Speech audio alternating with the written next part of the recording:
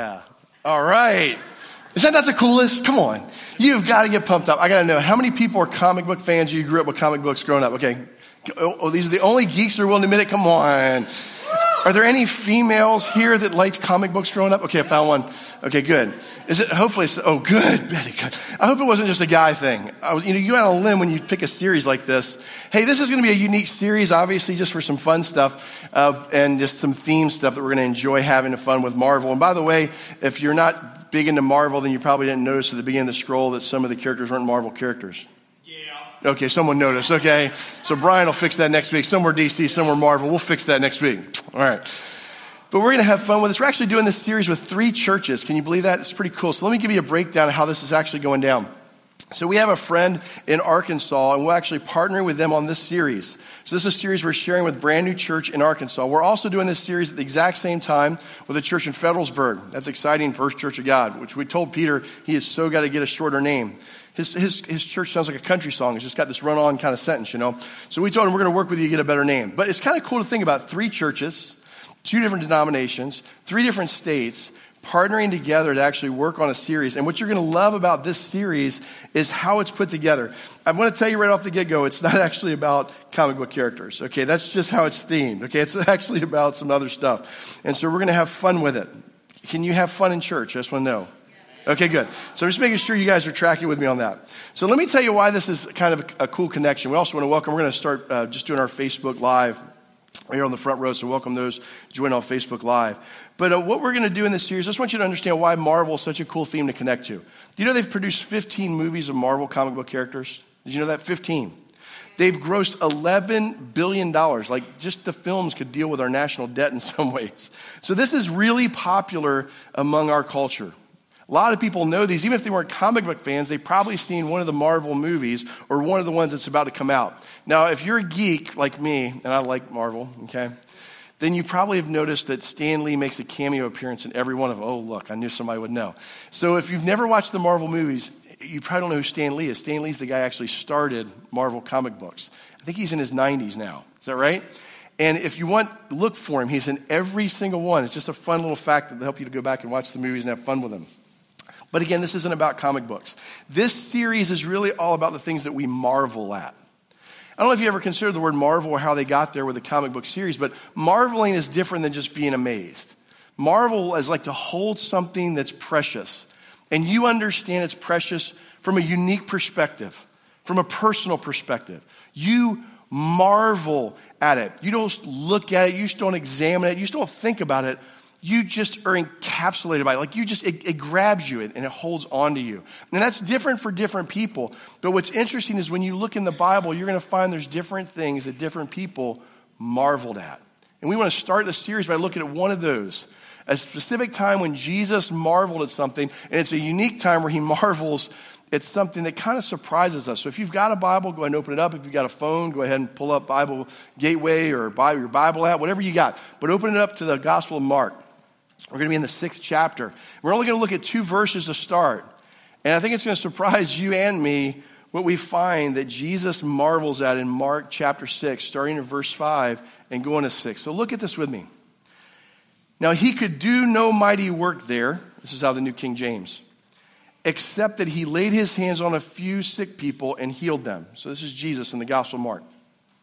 And he marveled at their unbelief. He marveled at their unbelief. Then he went about the villages in a circuit teaching. So let me give you some context for this before we jump into Jesus marveling at unbelief. Because honestly, if Jesus is going to marvel at something, the one thing you don't really want him marveling at is our unbelief, right? We really would prefer that he marvels at our belief. So what's unique about this passage? Well, he's in his hometown. Anybody ever gone back for a high school reunion? Okay. Yeah. Some of you are like, no. Some are like, no way I'm going, right? You avoid it. Why do you avoid it? Because you know that some people are still stuck in the same old game. They're still stuck in the same old rut. They're still stuck in the same old mode. You know, some people have never grown up. That's what my wife tells me all the time. Okay. So some people have never grown up.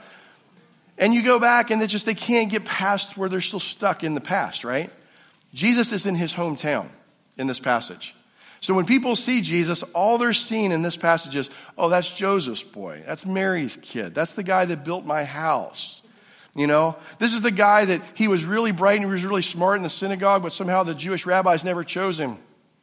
Somehow he wasn't good enough. There was something wrong with him. This is the guy that the religious world rejected. And now he's here in our hometown, who we know this guy. We grew up with this guy. And Jesus marveled at their unbelief. He marveled at their unbelief. So you got to understand he is in his hometown. So here's the first part. Why is it that, how does this happen? How does unbelief happen? The first thing is it's ignorance in you inside and you and I. It's ignorance. Ignorance is not a bad word.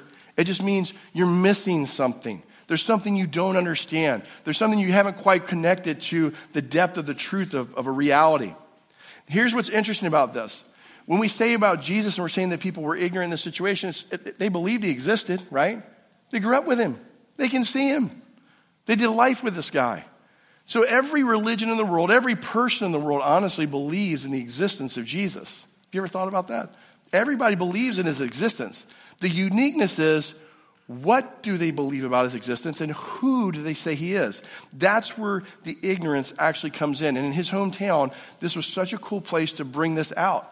Because it's the only place in all Scripture when he's traveling. In fact, you can tell he's so put off by it, that's why he starts to go around to all the surrounding villages. He leaves right there and he starts going around. He's like, there's got to be somebody around here that's not jacked up with unbelief. There's somebody that actually believes that I'm not just the kid that grew up that did this, that I'm here for a special work. I'm here for a unique work. Why is this so important? Because we do this today. There's a form of Bible study that's been put out by seminaries and different higher education systems, and it's called textual criticism. Textual criticism isn't a bad thing. It means that you're trying to find what the original text meant to the original people. So you're critiquing it, right? Well, one of the things that some of these critics do is they come to the Bible and they try to pull out all the miraculous. They try to pull out all of the beauty. They say, let's just rationalize this out and really see what's there. And they'll look at the Old Testament especially is where they'll do a lot of this critiquing. And what they'll say is, did this really happen this way? Or was it really more of a cultural thing about this? Or it's tweaked to look like this? Or really they were just dealing with this problem from their own cultural context. And when we do that, we take the Bible and we take Jesus and we bring him down so many notches to a place where he says, I marvel at your unbelief. I marvel that you don't believe what I did then, I can do now. What I did with that person, I can do with you. That's what happens. That's what he's marveling at. And it's because they didn't believe in who he fully was. The second thing is they had incorrect theology. They had incorrect theology. Now, theology might be a goofy word for you, kind of like Marvel comic books, all right? But theology is a really cool word when you break it down. All it actually means, it's actually two words, right? How many of you guys have studied something that had ology in school, right? Yeah, you studied ology, right? Which just means, oh my goodness, bless you. Oh my goodness, this is going to take 4 credit hours and waste my life, right? That's what you normally think of when you hear ology, right? And it's got a lab, right? But ology actually just means the study of. That's all it means. Break it down, it's that simple. Theos comes from another word that means God. Theology is just the study of God. It's a fancy word for, I'd like to study about God. But here's the problem. A lot of times when we study about God, we go to the wrong sources for our information. We go to the wrong places for actually understand what God is doing. Some of the places we go, I think, are our friends, right? That's where we normally go when we want to know something, right? We go to some friends. And I don't know about your friends, but I've got friends that have an opinion about everything. You got one of those? Yeah, I got plenty of friends that have opinions about everything. And then you got family, and family's usually got an opinion about something. Then you've got different religions that you want to check out. And you want to hear what they have to say about theology especially. And then maybe even we've been shaped by movies in this case.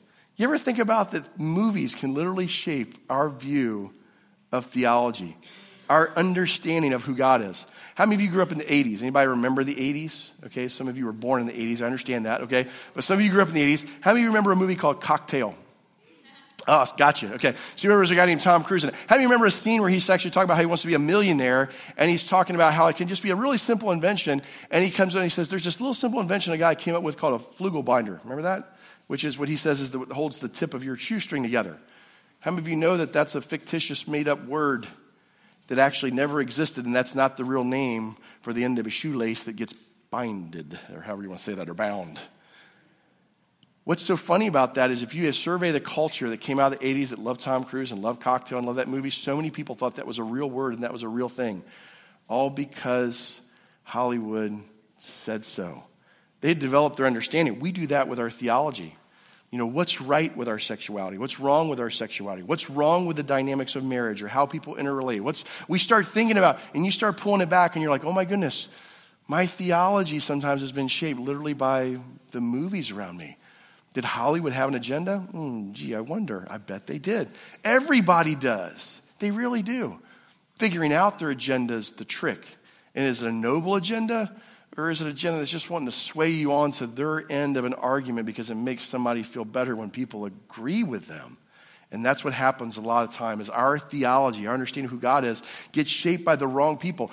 Their theology in this passage had been shaped by the fact that they could not see that Jesus was absolutely unique.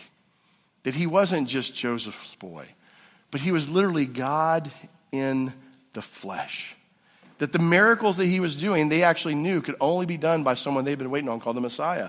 They've been waiting on him for thousands of years, and here he was right in their midst, doing the miracles that the scripture had foretold that only the Messiah could do, and they couldn't see it because their theology was shaped by their understanding of making him just a man and taking out the miraculous. The third thing you see is immediacy will really mess us up on unbelief. So our ignorance messes us up with unbelief, incorrect theology, and then the immediacy. Here's just a reality. Sometimes the pressure of life comes crashing in on us, doesn't it? Doesn't it? When you get your home and your spouse or a loved one or a parent comes to you and says, I've just come from the doctor and I just got a diagnosis of cancer. The immediacy of that moment begins to shape and possibly really come up against our unbelief. Another thing that can happen is maybe you're just lost your job. Just heard of a gentleman who just lost his job. And you're wondering, God, what's going on? And the immediacy of this, I just need a job. I just need you to find me a place to work. The immediacy of a certain situation you're just going through that's just painful. A divorce, a separation, a child that's just like going crazy right now because they're in their 20s and you know that their brain won't develop till 25. You know that, right? That's called the prefrontal lobe. Okay, that's why they won't rent you a car till you're 25. Interesting fact. Side note, okay? But that's painful, isn't it? That 18 to 25 range sometimes the parents just praying over a kid saying, God, don't kill him, but help him, And you're wondering the immediacy of that, where's God? And in that moment, our unbelief can be really triggered by the immediacy of our need. And that's what happens sometimes, even in this passage. And this is what you got to be careful of. You'll hear people say, you just need to believe. You just need to lay your hands on that person and they'll be healed. If you'll name it and claim it, God will do it. You ever heard that theology? You've been healed already by the stripes, right? You ever heard this theology? Where did it come from? It comes from an incorrect association of belief. The belief is not in the miracle. The belief is not in the result. Our belief should be in the Savior. He can do it. He might do it. Who gets to decide if he does it? He does. He's the Savior. He's Jesus, right? He's the one that gets to decide. And that's what happened. Their unbelief in this moment, their need in the immediacy of the pressure of what was happening in Palestine. They just wanted Jesus to kick Rome out and make everything good again. And their understanding of what they immediately needed was the unbelief. Belief has to do with a person, not a result. Isn't that good? Because that means no matter what happens, you know he's going to show up. You know Christ is going to do what he needs to do in that situation. And to me, that's what belief is. So let's look at that unbelief and how actually, let me just pull a piece of that out for you in a painful part of my own life. So when my mom was dying of cancer, the immediacy for me was, God, I just need a healing. I just need a healing. You better believe I asked for it. So should you. And I prayed for it. Knowing Christ capable, actually has seen him heal people in my lifetime of cancer. Seen it. I'm like, if he did it for them, he can do it for me. Absolutely. Believed wholeheartedly and fully with all of my heart. But what you got to be careful of is, am I believing him only for the miracle? Or am I believing him for who he is? Now, Mom went through cancer and she graduated. Okay? She was a born-again believer, giving all of her life to Jesus. She got to meet him face-to-face at the end of that season. But let me tell you about some of the miracles that happened during that season, that if I'd have only had my eyes on what I wanted, I would have never seen what God did. When we brought Mom home, they actually flushed her system. I don't know if you know anything about cancer, but they kind of got her all cleaned up to come home and help her to have a really good transition to home and went to hospice care. So she was very lucid at that point. She was really clean, and just, it was a really good season. I'll never forget my niece, who wasn't quite a firm believer in God, was with her. She was the only one in the room with her. Think about the fact that God would do this. The only one in the room with her. And my mom looked at my niece and said, "Do you see the angels at the foot of the bed?" And of course, my niece was like, "No way. You're just like whacked out of your brain. Must be the morphine." She wasn't on morphine. Must be the medication. She wasn't on medication. They just flushed her out before she came home. She was as lucid as she'd ever been. And she goes, "What are they saying?" She says, "They're here to minister and take care of me, but they've told me it's not time yet." She lived past what the doctor said she would live by 3 months. And the whole time she was there, I saw miracle after miracle after miracle of God's hand. And now he ministered to my mom, and he developed my faith and my family's faith.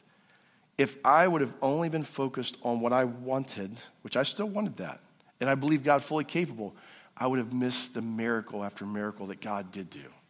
Your belief is not in the result. Your belief is in the Savior, and that will make your faith solid. Let's look at belief for a second. And we're going to go from the New Testament to the Old Testament. And we're going to look at a guy called Shamgar. Thanks, Paul. This is so cool. A friend of ours down at Snow Hill made this. Shamgar. Give me that graphic now. We just got to have that graphic. Look at this. Shamgar. Does this not sound like a Marvel comic book? You can't put this guy in DC, right? Shamgar. Okay. Shamgar was this Old Testament guy. If you ever read the Old Testament, he's out of Judges. There's just like this one line of Shamgar. And you're going to hear about it. He's going to talk about this thing in a second called an ox goad. We're going to talk about this. This is what Shamgar used. And this is what he's known and famous for in the Old Testament. So if you've got a Bible, again, turn to Judges, or you can watch this passage behind me. But look at this little teeny two-liner right after a big hero that's actually inside of the Old Testament. It says, after he had came Shamgar, son of Anath. Isn't that cool? I dare you to name your kids that. Who struck down 600 Philistines. Now, Philistines were assassins. These are people that they knew war, okay? And they had to combat with, Israel all throughout their history. This guy struck down 600 Philistines with an ox goad. This is an ox goad. He struck down 600 Philistines with an ox goad. And he too saved Israel. Now, if you know anything about the book of Judges is all about Israel gets all messed up, doing what they're not supposed to do. And God says, okay, I'll give you over to your own wants and desires. And their life gets all messy. And then one of the judges comes along and says, we're going to save Israel again. Y'all are messed up again. We're going to make you good again. And then they get messed up again. It's like a cycle, okay? They're like bipolar in the Old Testament. That's what Israel's like, okay? And so then there's this guy who's one of the judges, okay? Shamgar. What do we know about Shamgar? He was a farmer. Shamgar was a farmer. How do we know he was a farmer? Because he used an ox goad. An ox goad was a utensil that they would make, usually twisted out of vines, and there was a little pull collar on it with a point. What they would do is, you don't want to get too close to the back end of a mule, and not that case, theirs would have been oxen, right? What they would do is they would reach out and they would tap along to keep the thing on. They would goad the animal on as they were going through the fields, right? And sometimes they could use it to dig and do different things with a tool. So this was a modern or an ancient version of a hoe. So if you want to understand what this miracle is like, let's put it in modern vernacular. Okay. So Bud Rager of Greenwood, right, has 600 assassins descend on his farm, right? And he takes a hoe and kills 600 of them. Okay? Mary Ann's like, that's my man. That's my man. She is excited. That was for you, Bud. You're getting lucky tonight. Okay, so here's the reality. This guy killed 600 Philistines with this. Now, here's what we can do. You're right. You're right. He didn't do that. That's just one of those Bible stories. Or you're right. He believed God, and God showed up in a miraculous way. Now, what we don't know is if he killed him over his lifetime or we killed him at one moment. Either way, it's pretty amazing to me. Let me just give you a couple reasons why. If he did this over his lifetime, don't you think he would have, gotten a better weapon? I mean, if you got people coming over to your house trying to kill you all the time, you think, okay, the ox goad worked the first time, but maybe I need an AR. You think something like I need something better. He didn't. He held on to it. If he killed 600 at one time, it's like, holy cow. I mean, how do you swing this at 600 people and take them out? It's just crazy. But let me give you, I think, transferable principles for you and I today. So let me give you the transferable principles. Shamgar started where he was. He started where he was. So many times you and I say, I'll get the miracle or I'll get to the place that God wants me when and if this, and you fill in the blank. I had a guy one day say, I'll believe in God when he shows up in a burning bush. I'm like, if you really want the life that Moses had before you get the burning bush, I think God would give it to you, and I think you'd change your mind. God showed up for Moses in a burning bush. He's going to show up for you in a different way. God always starts with where you are. It's so cool. This guy was a farmer. And we think of that, sometimes we downplay that, but I've got a farmer down the street from me, Gino Lowe. I love this guy. If you've ever met Gino, all this guy does is farm, throw bales of hay. Think about that, okay? And straw. He has no neck. The guy's shoulders go to his head, okay? This is a guy that probably could take a hoe and kill 600 people in the town of Hebron. I mean, I could see it happening. Shamgar was like that. He knew his strength. He knew his utensils and his tool. He started where he was, and he loved the people of Israel. He loved the people of Israel. He knew that this call was going to come in some way or form. He just didn't know when or how. And he knew that God would be faithful. He knew that God would show up. One of the things I get asked a lot when you're a pastor is people that sometimes are searching in their life if God's calling them to be a pastor will say, what's the difference in an ordination and a call? Let me tell you the difference because I think it has to do with this situation right here. God calls every single person. Did you know that? He calls every one of you. He's uniquely made you. He's uniquely equipped you. He's giving you certain gifts that are so unique to you. Like a farmer who knows exactly who they are. And you have to be comfortable with who you are. Knowing that God will use what he's given you to do miraculous and wonderful things in your life and not try to be someone you're not. Ordination is just man's recognition of God's call. That's all it is. It's just mankind coming together in a group of people going, we see in this case, this guy's called to preach the gospel. So we'll lay hands on him and turn him loose. Same thing happens with people. Every one of you are called. You've already been foreordained to do a miraculous and wonderful thing for God that only you can do based on your gifts and your skill set and all those pieces. The second thing is Shamgar used what he had. He knew where he was. He started with where he was. God met him where he was. And he used what he had. It's so cool when you think about the simplicity of this tool. And when we think of this, a lot of times we think of, what's that for me? Because this can get very allegorical, but what does that mean for me? What is it that God's given you? I want to give you something that's so common to every single person that I know that God will use, that is so powerful, that will equip you before you leave here. And in Christian circles, they call this your testimony. In other circles, they would just call it my story. That is the most powerful thing that God has given you and placed in you. That he is at work in your life and doing something. And he's not only doing it in you, he's done it throughout all history. David, of course, slew a giant. I was on LinkedIn recently, and Heather Wilson has got the coolest LinkedIn. That gal's posting cool stuff all the time. And so this quote came up. I want to show it to you. It's from Rich Mullins. Check this quote out. This is a cool quote. And she had this on her LinkedIn. I thought, this is so good. David didn't kill Goliath because he set out to slay giants. He set out to give some sandwiches to his brothers, and Goliath got in the way. I don't know if you know that's the story of David and Goliath. He didn't go to the camp going, I'm going to go kill Goliath. He showed up to actually take some stuff to feed his brothers. And he said, who's this uncircumcised Philistine who thinks he can stand before the living God? What are y'all cowering for? And same story. He took what he had. He took a sling and some stones. And he popped that guy between, and that was it. And that's what God wants to do in your life. And I'll tell you what it is. It's your story. You have a unique story. You have unique pain. You have a unique background. You have a unique education. You have a unique family. You have unique friends. All those things are unique, and they're part of your story. And all the stories that I understand have this idea of there's this moment before I really knew Jesus fully, okay, and I was trying to wrestle with life and do it on my own. That's like the precursor, like that's the prelude, right? And then there's this moment where they say, now I really met the living God. I met the living Jesus. He was no longer a Bible story to me. He was no longer a church story to me. He was no longer something I colored when I went to Sunday school. I met him personally, and spiritually he came and he indwelt me, and he now lives inside of me. And now he is equipping me to do things that I never fathomed and thought possible. Every Christian story has those three elements. And they continue on and on and on. And that's your ox goad. Let me tell you why it's an ox goad. Because when you tell your testimony, when you tell your story, one of two things will happen. People will go, ooh, and they'll be attracted because they're going through whatever you're going through. And they'll go, I know that. I relate to that. Or they'll be repelled. Because they're like, I don't want to have anything to do with that. That's so in my face. I just can't deal with it. It's an ox goad. It's hard to deal with. You can't compromise on it. By the way, you can't argue with someone's story. I can't look at you and you give me a story and go, that didn't happen. Well, you're the one that knows the story. You have authority over your own story. That's what I love. This is your ox goad.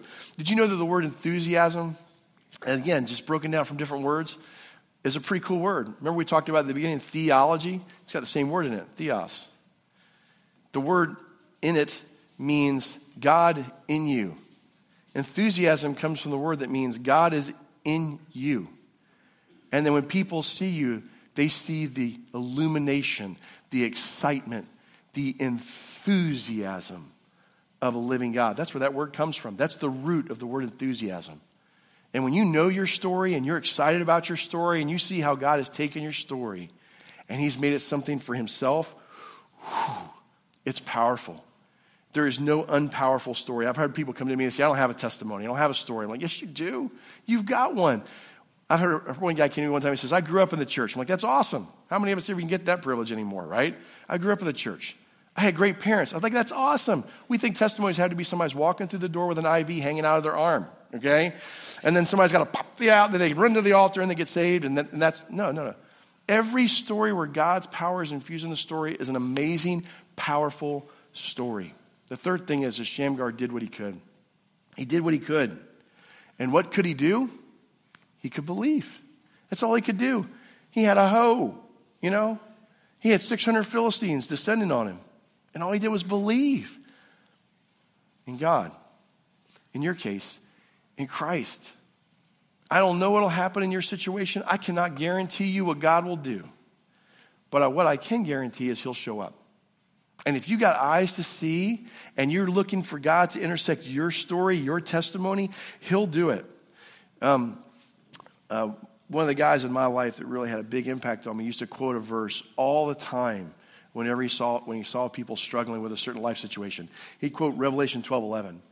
And it's a great passage if you've never memorized it. They overcame Satan by the blood of the Lamb and the word of their testimony.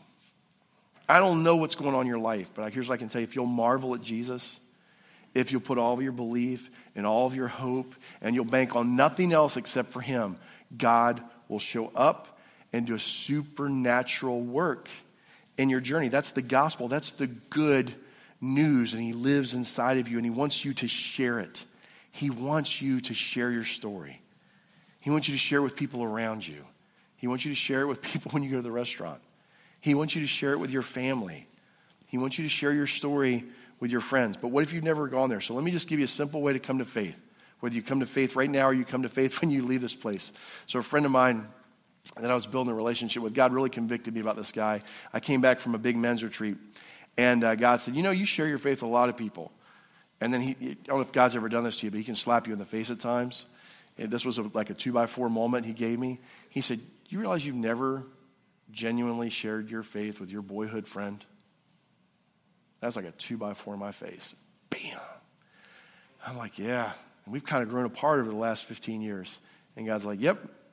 And the first thing you need to do is love him and start a relationship with him again. So I started inviting the guy to go to baseball games with me. We started hanging out baseball. And I'm just trying to build a relationship and genuinely love my friend again. Learn about his story, things that have changed, what's going on in his life, what his likes are, what his dislikes are. Just genuinely loving my friend. To be part of his story. He got in the car one night and he looks at me and he says, I've been reading the Bible. My mouth hit the floor. I'm like, this dude's reading the Bible? Holy cow. Which my mouth shouldn't hit the floor. I should have expected it because God still does what God does. And he looks at me and says, I'm in the book of Romans. And then my next thought was, why would you start with the book of Romans? Start with something a little easier, man. I didn't say it. I thought it. Yeah. Filter kicked in. I was past 25 at that point. And he says, this verse keeps plaguing me. Romans 5:8. And it's such a cool verse. And I'll let you look it up later. But the verse is like an opening to essentially share who Jesus is. It's a perfect opening. And I'm like, oh my gosh, I'm going to get to give the gospel to my friend. And then the Holy Spirit said, shut up. That's how I heard it. That's not what he said, okay? But he said, be quiet. And I'm like, there's no way. This guy is like ready. He's reading Romans and he's reading Romans 5:8. He says, don't. And he says, just keep loving him. I'm like, okay. And so I just said, hey man, if there's any questions you have about the Bible, just let me know. The guy went to a bookstore the next day. This is how God works. This is the miraculous testimony this guy has now. He walked in and there's a lady at the counter. He says, I got this King James Bible and I can't read it. It's nice and it's poetic, but I can't read it. She's like, I need a new Bible. And he goes, you're in luck. My son from Duke is home this weekend. He's a seminary student. He's back there stocking shelves. He goes to the back. The guy gets him a New Living Translation, which is a little easier to read.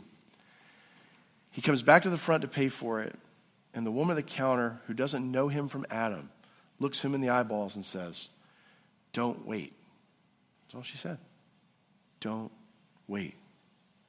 He went home, he opened that Bible, he looked at the first page, and on the first page was something called the Sinner's Prayer, which essentially says, admit you're a sinner and you need a Savior. Believe fully on what Jesus has done for you when he died for you and he paid for your sin on the cross. He paid for your sin and my sin personally when he went to the cross. And commit all of your life to him based on what he's done. He hit his knees and he prayed in his own living room. That's his story. And it's infused with God's power. And it's beautiful. He went to his dad's grave later that day, wanting to know, is this real, God? Are you really showing up in my life? He said, a ray of sun that never shows up on his dad's grave just shined right through the trees, right onto his stone. He said, I knew as sure as I'm standing here, God had saved me. And the guy was alive and well. And then my life was going to be radically different. That's his story. And it overcomes every situation now in that guy's life. I've got a story. You've got a story. If you've never told your story or you've never done all three pieces where you've admitted before God that you're a sinner, that you've believed fully on what Christ has done, and you've committed your life, you need to do that. You might need to do that this morning. Maybe you need to do it when you get home. Don't wait, though. Just like that woman said. Don't wait, because you never know when the opportunity is going to come again. Don't wait. So we're going to ask the band to come back up. I'm going to play a song for you that I'm hoping will stir you to understand how much God has truly overcome in your life. And the best you know how, I'm going to ask you to respond by faith with all the belief that you have. And then when you leave this place, I'm going to ask you to write down your story. And it might be a piece of your story, maybe one piece. Realize that you are a superhero. You have a super story. Write it down and share it. Because here's the reality. I guarantee there's someone in this world that needs to hear your story. They're waiting to believe because of your story. Because of what God's doing in your life. And I want you to share it on Facebook. I want you to share it by letters. I want you to share it in person. I want you to share it with the most important people in your life. Let God lead you, though. Don't just jump out and do it. Let him lead you to do it and when he wants you to do it. And you will see a marvelous thing. People will marvel at the change that's happened in you. And Jesus, instead of marveling at your unbelief, will marvel at your belief that you can overcome anything by his power. Let me pray for you. God, I thank you for every single person here. I thank you that each person that's here is not here by accident, but they're here by design. God, they have a story. And when our story intersects your story, marvelous things happen. People's lives are forever changed. Our lives are forever changed. And our stories never go old. God, they never grow tired because there's different people that need to hear different parts of our stories. In every way possible, God, stir us to overcome every situation in our life because of your story and your testimony, which now lives in us. We thank you how you're going to do this. In Jesus' name, amen.